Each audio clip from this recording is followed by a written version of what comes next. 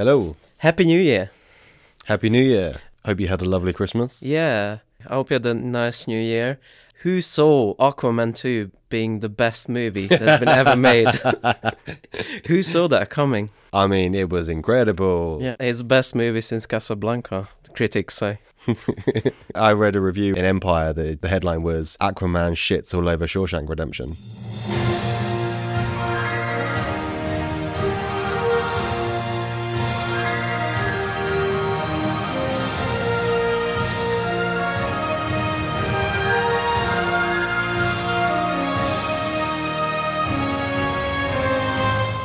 So, obviously, we're recording this at the end of November, but it's going to come out in January. And I was just thinking about New Year's resolutions. And this is why I recommended this film, because I want to write more in the next year. Okay.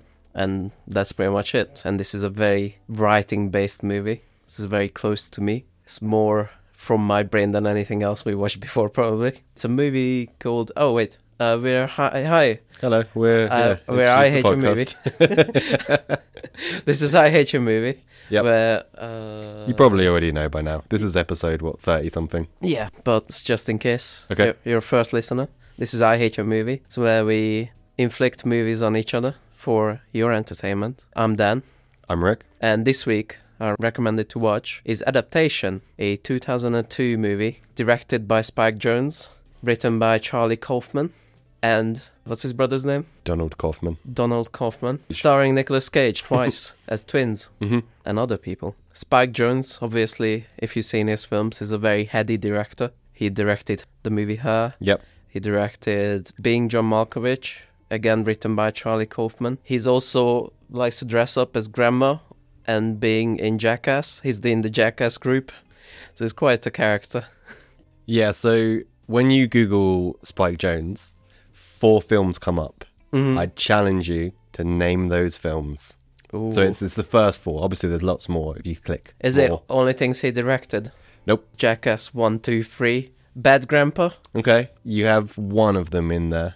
You were very close to another one. Yeah, Bad Grandpa was one. Oh, really? You said Jackass 1, 2, and 3, and Yeah. 4 is on there. I didn't even know that was Jackass. Jackass Forever, Yeah. I think it's called. Yeah. I think that's the 4th one. So this high-minded director. Yeah. He's the co-creator of Jackass. Yeah, you know that. that's hilarious. Her was pretty popular. Yep, being John Malkovich. Yeah. And the other one, and I don't know how he was involved because I did not have the time to research it properly, Babylon. Oh. I have no idea how he's involved in Babylon. Oh. I'm curious to find this out now. Hello, post-recording Dan here. It turns out he was an actor in Babylon. He played the comical German director during the shooting of the battle scenes. Yabba dabba doo. Scooby dooby doo. Have I reached my word limit yet? So yeah, this is quite a weird film. It is a very meta, self-referential film about Charlie Kaufman, the screenwriter himself, trying to adapt this book called The Orchid Thief. And it's about him trying to break the story and struggling with it. And at the same time, parallel, we see how The Orchid Thief was written. Rick, Yes. what did you think of Adaptation? My one sentence view is as follows. You can't have a film where the main character talks about originality all the way through to have a predictable cliche ending. But that was the whole point. The whole thing failed at the end for me. I guess we'll get into that. But first, I've got a surprise for you. Okay. I wrote a one-sentence review Right. because I got inspired. I'm a fat piece of shit, and I'm trying to write this one-sentence review, which is impossible for a movie like this, but I thought I could do it. I thought I was the special writer who could pull it off. But no, I'm just a fucking loser who's way over his head, fat, single, and lonely. What is a one-sentence review anyway? How can you... Oh my god. How can you condense such a complexity into a simple fucking English sentence? Maybe that is the point. To break the status quo, to challenge the narratives. Make the longest one-sentence review anyone has ever written. I'm a fat piece of shit, and this movie is awesome. Not a sentence. I know, but that's my meta one-sentence review. I did have another, one sentence review, but I couldn't quite get it to, narrow enough. And it basically is along the lines of, I watch films to stop the anxiety and the thoughts of of self-hatred. I don't want to see that on screen. I watch films to avoid that, not to see more of it. This is like the most relatable movie for me that's ever been made. So if you haven't seen the film and you're very confused by Dan's 7-sentence review, that's how it does is you have a narrator in the film pretty much constantly, and he's trying to write it and he's like, oh, I don't know how to write it, where's the structure, where's the script, and it's constant throughout the whole thing. I think it gets less as the film goes through, but very much at the start all you hear is his inner monologue of him like hating himself. Do I have an original thought in my head? My bald head? Maybe if I were happier, my hair wouldn't be falling out. Life is short. I need to make the most of it. Today's the first day of the rest of my life. Yeah, he's hating himself. He's trying to break this story that has no story. This book called Orchid Thief is about, like, basically nothing. Like, it has no end. It has no structure. He challenged himself to write a script on that. And it's very relatable as well to me. I'm always like that. I'm going to write the next this and that. Like, almost an impossible task. I think people have made screenplays out of less. I think not being able to write a screenplay on a book shows an incredible lack of talent. But there's no story in the book. Yeah, but you've got films about Disney park rides. There's things with much less story to them that have been made into films. Good films, some of them. Yeah. The writer's dilemma in the story is that he wants to preserve what the book is like while not writing like a kind of action schlocky script, you know what I mean? Yeah. So he's kind of stuck between those two worlds, represented by his brother. Should we spoil the brother? Yeah. So it's a very down-to-earth movie, and it feels like really real for the most part, except at the end. To the point where it's like written by Charlie Kaufman and Donald Kaufman, and at the end, when the brother dies, spoiler alert, there's a dedicated to Donald Kaufman, who doesn't exist. No, never did exist. No. I think I knew that somewhere, but I forgot it completely, because the first 2/3 of this movie is so real to me. I completely forgot, and it completely got me. It completely bamboozled me. Oh, I forgot to say as well. Do you know what else Spike Jonze has directed? He's directed, you know, the Fatboy Slim song where Christopher Walken's dancing around? Did he do He that? directed that, yeah. Oh my god, I love that video. Yeah, everyone does. You can see it, huh? I'm looking at it, huh? Yeah, that's great. Wow, what a talent in old man makeup. Welcome to Jackass. Welcome to Jackass, bro. Let's talk about our feelings. So that brother character doesn't exist at all? I just think that's so pointless. No, it's not. Because if you're going to do this script, you need someone to bounce back and forth from. If you're going to do this self-referential stuff, you need someone who's kind of your opposite. Yeah, but I get that if you want to write a fictional brother into the film, fair enough. But what's the point of the in loving memory of Donald Kaufman at the end? It's just, it feels tacky to me. You're kind of manipulating the audience. To be fair, after I learned that his brother was non-existent, I was like, oh yeah, if your brother died for real, you wouldn't put him in a movie and die kind of comically, you know, crashing out of a window and slowly fading away. Depends on the brother. Depends I guess. if you know, because he's friends with like Johnny Knoxville and that. Like if Johnny Knoxville died, and then that's exactly how he'd want to be in a film, dying about his life. I don't know. It would have felt kind of tasteless, I think. So I don't know. It feels like the Fargo thing to me, where in the beginning of Fargo it says this is based on true events. The names have been changed and this and that, and it's not true. But it kind of gives it some believability, and it's kind of fun, and it carries on that meta motif. And I don't think it was like playing the audience or trolling the audience. I think it was more along the lines of he was real to himself while he was writing him. You know, like there's a quote from his fake script. Yeah, That's like that's how deep it goes. Oh, I don't know. I like it. okay. Each to their own. I want to say the first monologue that plays pretty much on a black screen with little credits. That's straight from my brain. Yeah. Which is pretty much my one sentence review. Yeah, and I had just such an adverse reaction to that. Yeah. I was just like, oh.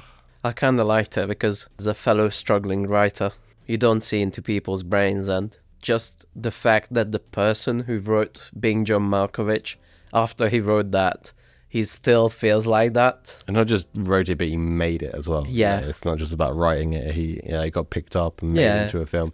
And even in this film, he's on the set of being John Malkovich. Yeah, and so like even after that, he feels like that about himself, and I'm sure it's played up a bit Yeah. because he's not even fat in real life. For a kind of regular looking guy, that he made himself look way worse. Like he's kind of balding, but not as badly as Nicolas Cage in this. Like he has like the most unfortunate bald spot, where he's like he has see-through hair. Yeah. But still, like it must come from somewhere. It feels nice that even the fucking writer of Being John Malkovich thinks about himself like this. Speaking of that, it starts from the set of Being John Malkovich. I always thought of this movie as it was made before Being John Malkovich. So imagine my surprise when the film starts with behind the scenes Being John Malkovich. It was great. How's that the first movie you wrote? That's fucking crazy. It's not the first movie he wrote. It's the first movie he got picked up Yeah, fine, but still, that's fucking crazy. for. Why? I was just like, it's such a masterpiece, that movie. It really is. One day we'll talk about it. You like it, right? I like Being John. It's been a very long time since I've seen it, but it's I'll- a good film. I'll watch it every 2 or 3 years. Okay. I really love it. It's one of my top 10 for sure. I have a question for you. We're getting into it a little bit now. Why does the movie start from the beginning of time? I thought that was hilarious. He's like, how did I get here? And he's like, literally shows the planet forming and then dinosaurs and then Horrible birthing scene. the birthing scene, which is, this is more horrific than anything we've seen in any horror film before. Well, you know why? Because he writes that later. Remember that Yeah. bit? Later. It didn't make sense when he wrote it later either. I know. though. I know, but it's kind of like it's a weird, like this loop of reference. Loop reference. I don't know, I just like it. Okay. It's just kind of like a gag, you know, to me. Yeah. It doesn't really add much to it other than like another kind of form of anxiety in writing is like, I've got a blank page. So what the fuck do I do? Where do I start? You know? So it's kind of like that, I think. Okay. Again, I watch films to get away from this kind of stuff. His love interest throughout the film Yeah. is just, oh my God. It's so cringy to watch. Why? Because she's clearly like really into him and waiting for him to make a move. Yeah. And he never does. Yeah. It actually does he even at the end? I don't think he does at the end. They like hug and there's like an implication that they might. Yeah. Yeah. But still, oh my God, it's so cringe to watch. I like that it's not Hollywood and he hasn't gone for it and everything's gone well for him or that kind of thing. But I think a better way of doing that would have been like when we watched Dream Scenario, you know, and they're making out and it's super awkward all the way Oh, through yeah. because he farts. And then he farts and then she starts taking off his belt and he comes and then he farts as he That would be a better way of doing it. I get it's not every day and that's what he's trying to portray, everyday kind of stuff that actually happens. Yeah. But I think if you're exaggerating your own personality and your own like flaws, you take it to those extremes because that would be a more entertaining kind of thing to happen. I did like it that it was very non-Hollywood. I like their apartment because he's got some money now, so it's a step above usual LA 6 people live together, one in the bathroom. It's an unfurnished house. It's just like completely empty. There's barely anything, and they're like, his brother is constantly on the floor, stretching out. There's nowhere to sit down. Do you think they filmed in his actual house? He's crazy like that, so maybe. He's a nutter. That's also weird. This movie does a lot of things I don't usually like in movies. Yep. And it does it in such an extreme and it's so well that I love it. Like narration. I hate narration in films. Just like Brian Cox. Just like Brian Cox later on, he explains. And I hate... Doesn't Kiss Kiss Bang Bang have a lot of narration in it? It does, but with that one, the way it fits to me in Kiss Kiss Bang Bang, there was like a crime noir kind of, this dame came into my office, like, you know? Yeah. Because that was a spoof of that one kind of. For this one, it's because there's no other way to kind of explore writing block, I don't think. Like there's no visual way to show it. And then it was interesting and varied enough that it kept me going. Okay. I hate kind of self-referential stuff, and I hate like, oh, I'm writing about myself. You know, that's the typical like you meet someone and like, I'm a writer. I write about a Starbucks barista who is secretly a genius. You know, it's kind of like that. But yeah, I just don't usually like that stuff. And this one, it's just so well done that I can't fault it in any way. It's not self-congratulatory in any way. He's constantly talks about himself as fat, balding, terrible. He constantly sweats, and he's like a loser wimp. There's a lot of stuff in this film that, again, I don't know if he's trying to put it in there to make a point or he's making fun of people who make those kind of points. Mm-hmm. There's like a whole thing where he says to someone, I can see your sadness. It's lovely. And there's another bit where he's talking about find your flower because every flower has an insect matched to it, blah, blah, blah, blah. The sadness part was the American Indian guy. He was... Oh, yeah, he was a creepy, creepy guy. Later on turns out that he was high, and that's why he was like that. He was obviously high. Well, he was really, really high. It was very clear from that one scene. The flower matching, I don't remember that specifically. I think it's when she first meets LaRoche. Okay. Is LaRoche says that? Yeah, I think so. Well, I'm sure he says it in a very like nonchalant way, not like in a poetic way. I think he's trying to be kind of, because that's the character of LaRoche. He's always trying to sound and be much more intelligent than he seems. Let's explain who LaRoche is and who Glenn Close is. Glenn Close. Isn't that the actress? The fuck are you talking about? Who's the journalist who writes the Orchid? Meryl Streep. Oh, Meryl Streep. Yeah, I always mix those two up. Meryl Streep, straight from Mamma Mia. The parallel story to Charlie Kaufman trying to write this is Meryl Streep as a journalist trying to write a book about this guy who's an orchid thief who steals precious orchids and trying to save them and trying to make them available, spread them around. Yeah, so she works for the New Yorker. She's written an article about orchid thieves, and now she's writing a book. Yeah, they ask her to write a book to expand the whole story, the non-story. I mean, obviously I haven't read the book, but it seems to me like an interesting book about people who steal orchids because there's a massive trade for them, massive like underground kind of thing. I haven't read the book, but it seems to me it would be better suited for a documentary. Yeah. Yeah, that's why it's such a hard task to write a script about it. Okay. We can disagree on that, it's fine. Yeah. Again, I'm going to pull out my writer card and say that you're not a writer. It's hard to explain to you how hard it is to break a story. Breaking a story is like meaning like you get the structure and then you know what it's about. It's so fucking hard. It's incredibly hard. Even when you have an idea. But this is almost like without an idea. There's no themes. There's no nothing. It's just like a little documentary short in a book format, you know? He's trying to, at the same time, preserve its innocence, preserve that it's about flowers, but he doesn't give a shit about flowers, so it's kind of like trying to make himself inspired by it. Sure. So I just think it's a lot easier than that. Just write a film about a person's journey, and he's traveling to all these places, picking flowers, and you know. And what? Well, you just raise the stakes a little bit by like, for example, it was really clever in the film how he hired a bunch of Indian Americans who were legally allowed to take things from the land. Mm-hmm. Make it kind of this about someone who kind of like a heisty type thing where you know, he's getting around legal battles and all that kind of stuff. But that was the problem because he wanted to write about the flowers, Charlie Kaufman. He wanted it to be about the flowers and not about the personal drama or anything like that. That was his thing. So, yeah, but surely it's better to write that than to write something where you are now in your own film and you're writing a book about... No, you're writing a film... You're starring in a film about a book that you're in and all that kind of stuff. Like, surely just... At the end, it all makes sense.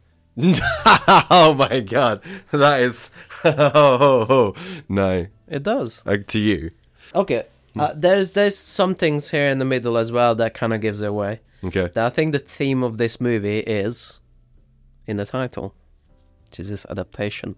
It's the Darwin segment when they show Darwin and what Darwin wrote about. That's how species evolve through adaptation. Yeah, the whole thing is just like dual meaning Yeah. between adaptation. Not only he's writing an adaptation, it's about his journey as well as changing into a different person where he's not used to adapting anything, and he kind of has to take this content and make it into something, and he kind of has to change because there's no other way to do it.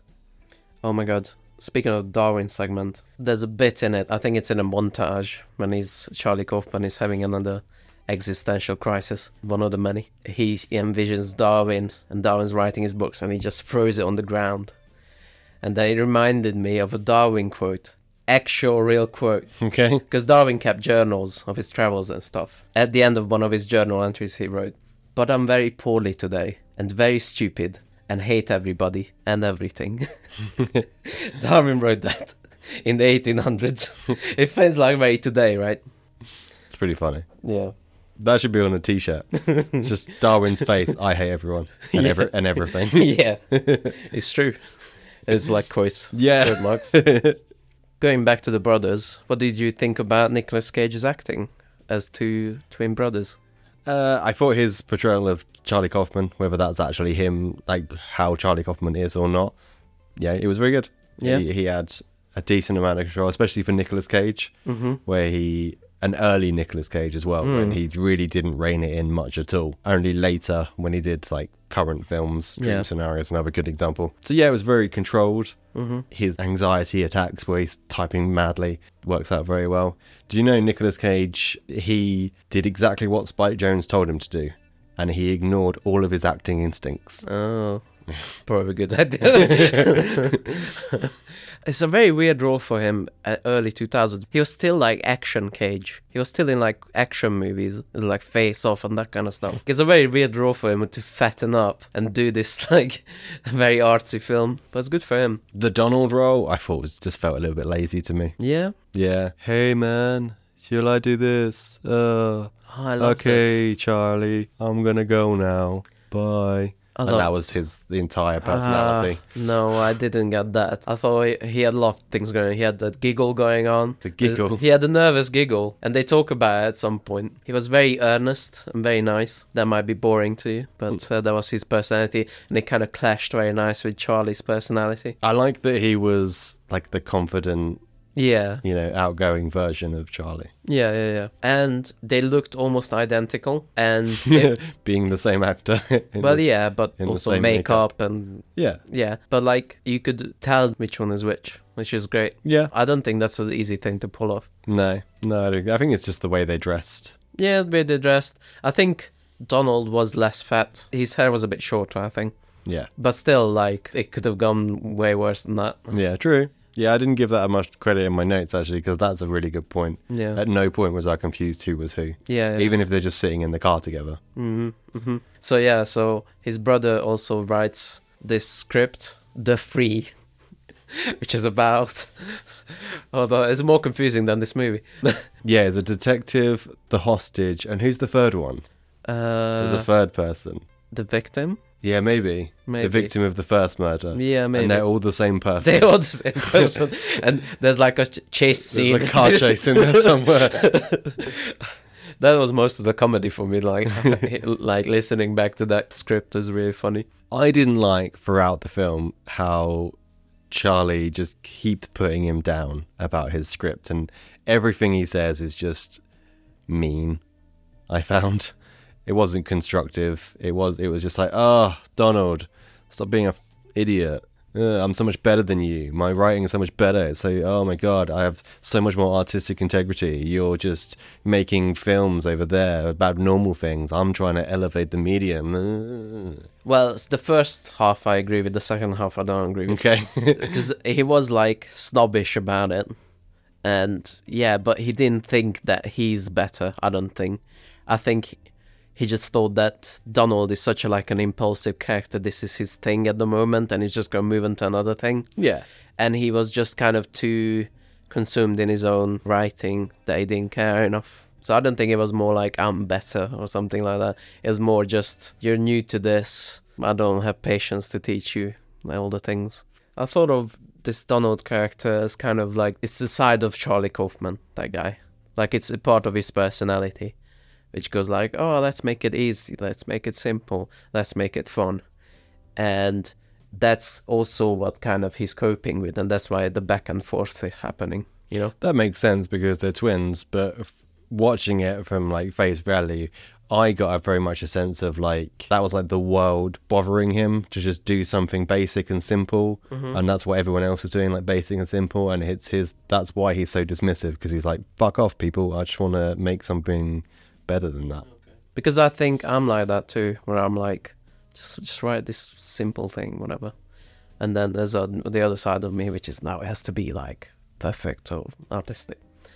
My favorite. Don't give me the disappointing. Guys.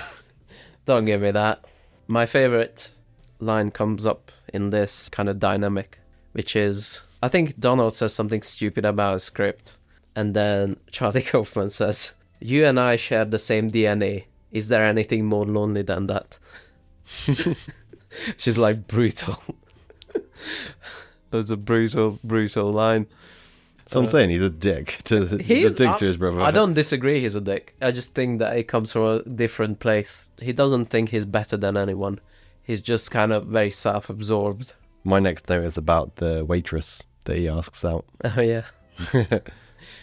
So he's supposed to go on this orchid show. Yep. The waitress is just being nice to him. Yeah. And she said, "Oh, I love flowers. They're so pretty." And he's like, "Oh, do you want to go to see the orchid show at the weekend?" Yeah. Like, he invites her on like a weekend away. Yeah. As like a first thing. Yeah. And her face. It's just pure disgust. That is followed by his fantasy of what would happen. Yeah. By the way, Yeah. let's talk about how much he masturbates in this film. Is that necessary? I don't know if it's necessary, but it's very realistic, you know, based on my own. Like, it comes with like anxiety. I think. Yeah. And when you're like really stuck on an idea. I had a question at the start of this, and it was answered later in the film. Was there not porn? Like, why is he sitting around thinking about people he's met? Not really earlier in into the early day? 2000s. There was. The guy had a porn site. The flower guy had a that's porn true. site that he was Yeah, running. but like it was dial-up internet. Still. Everyone had a magazine somewhere. A magazine, tucked yeah. under the bed and between the mattress. It just struck me as something that a teenager would do. No, not really to me. Like, Okay. he's really anxious. Speaking to my own teen. The second thing I want to talk about him masturbating, never cleans himself up. He just, you see his legs at the end of the bed, he's like, "Ugh." And then he just gets up and starts typing on the soundboard. Like, come on, man. Like, you're spreading it around there. Like, wash your hands at least. His keyboard's all sticky. That's why it's a white typewriter. It used to be black. I love his little fantasies because it is more about the filmmaking now. The editing makes it so, like, you almost believe it's happening, and then it's like, nope. Okay. Right, so my next note is about the timeline jumps. Okay. Oh, yeah. So there's 3 different timelines in this film, I think. Yeah. How many are there? So there's him writing the script. Yeah, that's there's her writing the book. Yeah.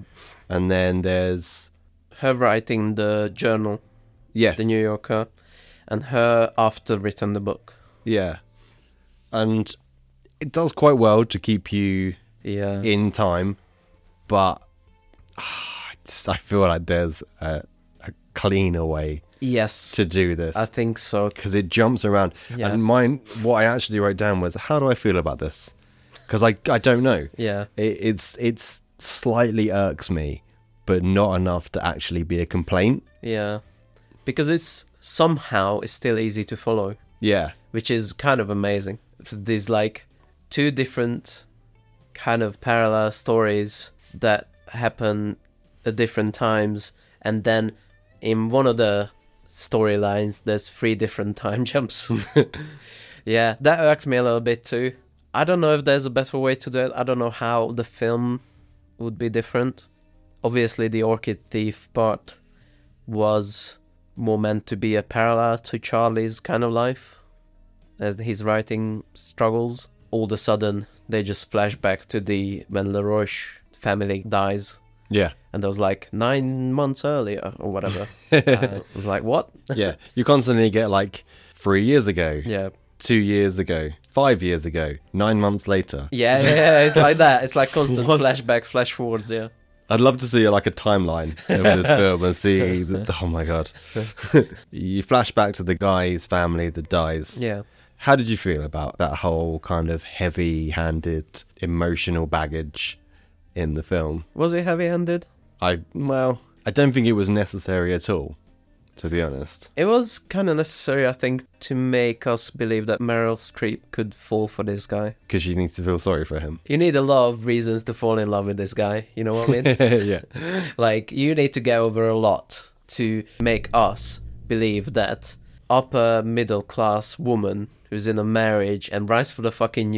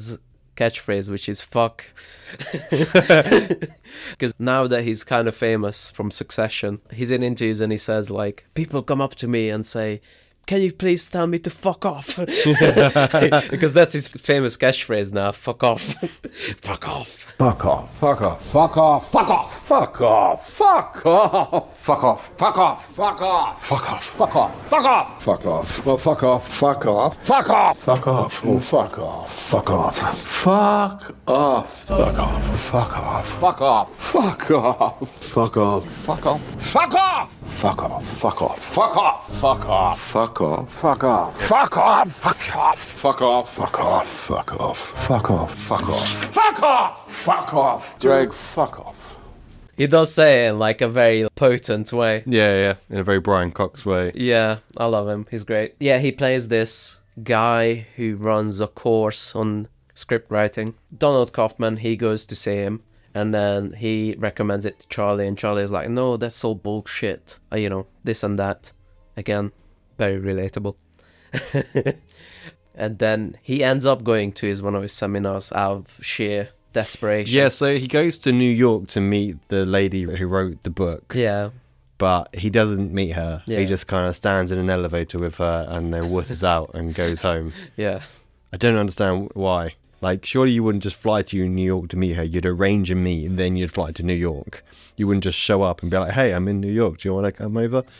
Or you just show up at her desk and be like, hey, like, you wouldn't do that. Yeah, I guess so. Especially as such an awkward person. Mm-hmm. One of my favorite bits in this is when he's on his seminar to Brian Cox and Charlie has his usual narration of, fuck this story, I hate myself, whatever.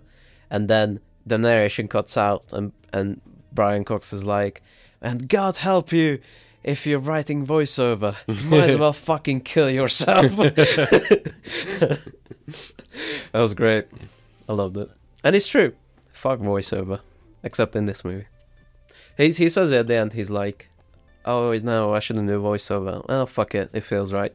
That's my opinion on it as well. Like, if it really feels right, do it. But try to avoid it. What I liked about this film in the start is it felt very realistic. Yeah. They had a lot of things in there that a little bit exaggerated, but not so much in some areas. And then it's about here in the film, things start to go a bit awry for me. Yes, I have some thoughts on this too, but I don't know how else you could have done it. So I think the deviation point is where he asked Donald for help in his script. Yeah, and it's like 100%. That's what I've got as well. Yeah. When Donald comes to New York, yeah, and they start spying on Meryl Streep. yeah. This suddenly becomes this thriller. Yeah, and it's very shit. No, it's the logical conclusion to this movie. I think he's trying to break the script. Stonewall's his brother who's got the ideas, and then at the end he gives in to some of that kind of pull of, okay, let's make this into a little bit of a story. So I think this is a natural arc for this. But the problem is, and I don't know how to get around this, right? It has a bit of a... Have you ever seen the movie Sucker Punch? Yes, I have seen the movie Sucker Punch. In that, a little girl has like these visions while she's dancing, and in the visions she's in like weird worlds where she's defeating monsters and that kind of stuff. We know she's dreaming, and we know she's kind of impervious to harm in the dream. The action scenes don't work because you know it's fake, and it's kind of the same effect in here, where you're like, yes, very realistic, and then you clearly see a deviation into fantasy, and okay, this is not real anymore. Yeah. And you like kind of switch off. Yeah, well, at least you agree. That's good. I do. Not with the shit bit, but with the thing that film starts to go a bit wrong. Yeah. I do. I wouldn't know how to get around it though, because it is like a very natural ending point to the movie. I think if you spend so long writing a film about breaking a script or breaking the story, and then you get halfway through and give up and do what you do, the basic thing anyway, what's the point of the first half? He adapted. Okay. Well, that's a fair answer. Yeah. That's a fair answer, but... This whole movie is him fighting to stay like he is, and he can't, because he's got an assignment that requires something else from him. And at the end, he gives in. He gives in to his Donald persona. And only a little bit, like, it's still not... Maybe that could have been an angle if you even turn the dial up of surrealism even more. Yeah. And it becomes like action. That's what I kind of remembered, because I watched this a long time ago. Like, if you make it more actiony and more, like, crazy. Like, maybe that could have been an angle. I don't know. Could have been shorter as well, maybe, this segment. Yeah, well, to be honest, funny you say that, because this is exactly my opinion. My first question was, did Charlie Kaufman actually stalk a woman? But no, because at this point it's very fake. And at the end of that, I was just thinking, all right, this is too long now. Yeah. This has gone on too long. Yeah, pacing could be tighter. Yeah, if it really at this, I felt it. Yeah. It's just written so well, other than just snipping little scenes off or little bits off. I don't know how else what else you're gonna do. Here's a question for you. At this point, we find out Meryl Streep does drugs. Yeah. That's fine. I'm okay with that. Here's a bit you can cut quite easily. The phone call between her and LaRoche when she's super high. Yeah, I liked it though. It's alright, That's but fun. it's, yeah. So it's her just going, she's trying to make dial tone noises. Yeah. She's trying to get him to make dial tone noises. There's a bit in here which confused the hell out of me, right? She's super high, and then she puts her feet in the air, Yeah. right? The little toes come up from Yeah, below the frame. yeah. But then she like cradles in her arms like a baby her own foot. Do you notice that? Yeah. Have you ever tried to do that? Like, oh my god, Well, some the people, flexibility of it. Like, some people are I flexible. did genuinely wonder, like, is that someone else's foot they've just put in there for effect? So on that note as well, because they're stalking her, and she goes back to LaRoche's place to have her affair, and they spy on her through the window, and she's having sex with LaRoche. My note here was Meryl Streep fucking not sexy. No. What do you... Like, when you think of Meryl Streep, this is, I mean, it was 22 years ago, 21 years yeah, ago. 21 years ago. 22 now, because we're in 2020. Yeah, 4, of course. Yeah. Yeah. after the Aquaman 2. After everything changed. No, it's actually year 1. AA. After So Aquaman. this is AA1. The year AA1. After Aquaman 2. Changed the word. So she was a lot younger, but like, if you think of Meryl Streep now, I mean, she's pretty. There's every Hollywood actress is pretty. I really liked her acting in this. yeah, I always think of her as like the boring kind of grandma actor. Who's like kind of in like these Lifetime movies, these Hallmark movies. she's the nice old lady. Yeah, she's a nice old Well, lady. no, nice older lady, because Yeah. she's not old. She's not like Zimmer Frame moving No, around, yeah. but she's It's like a she's young the- grandma. She's the wise, nice lady Yeah. that everyone looks up to and wants to be. That didn't make it sound better. But in this, she has a lot to do. And it was a lot of fun. She had little moments. That's why I like the drug scene when she gets high. Because she has a lot of fun things to do. And I really like this kind of portrayal of taking drugs. It wasn't like the typical Hollywood of like cue the magical carpet ride music. Doom, doom, doo, doo, doo, doom, doom, doom, doom. You know, 70s circles. Is that magical carpet ride music? Doop, doop, doo, doo, doo. And then the 70s circles and the flowers and then people just dozing off. No, she was just a little funny. And then, yeah, she gets to have sex. And she gets to have, like, Tarantino moment where she wants to kill someone. At this point, I felt like it's just silly. The whole film's It a was, bit but silly now. there was still, like, moments that connect back to the beginning. Like Donald's big monologue. So LaRoche and Meryl Streep wants to kill them. And they're hiding.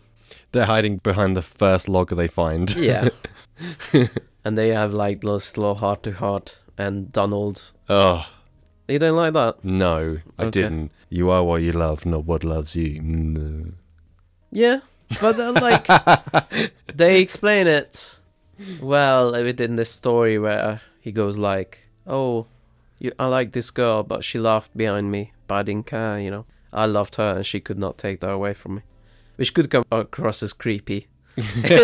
Like, Especially if they just spent the last, like, half an hour stalking a woman. yeah, but it made sense to me. You know, at that point, the movie earned that. Like, it could be a little schmaltzy if you want. No, I'd say, again, like, you've just spent the first half of the film raging against that. And then to put that in is a bit like... ugh. It reminded me of, like, the quote from the end. It's like, those two things go hand in hand to me. His little quote from the fake script and this actual script that's both cheesy and not particularly well written. I think it was. Again, I think it was earned by then. And then it's earned by the story, because we know the story is changing from real to unreal, and he kind of lets in the positive vibes, you know. And another thing that connects back that I really liked, put a nice little bow and everything to me, Meryl Streep after LaRoche gets shot. He doesn't get shot. No? Wait. No, he gets killed by an alligator, Oh yeah, which that's is true. also stupid. Yeah, it's trippy.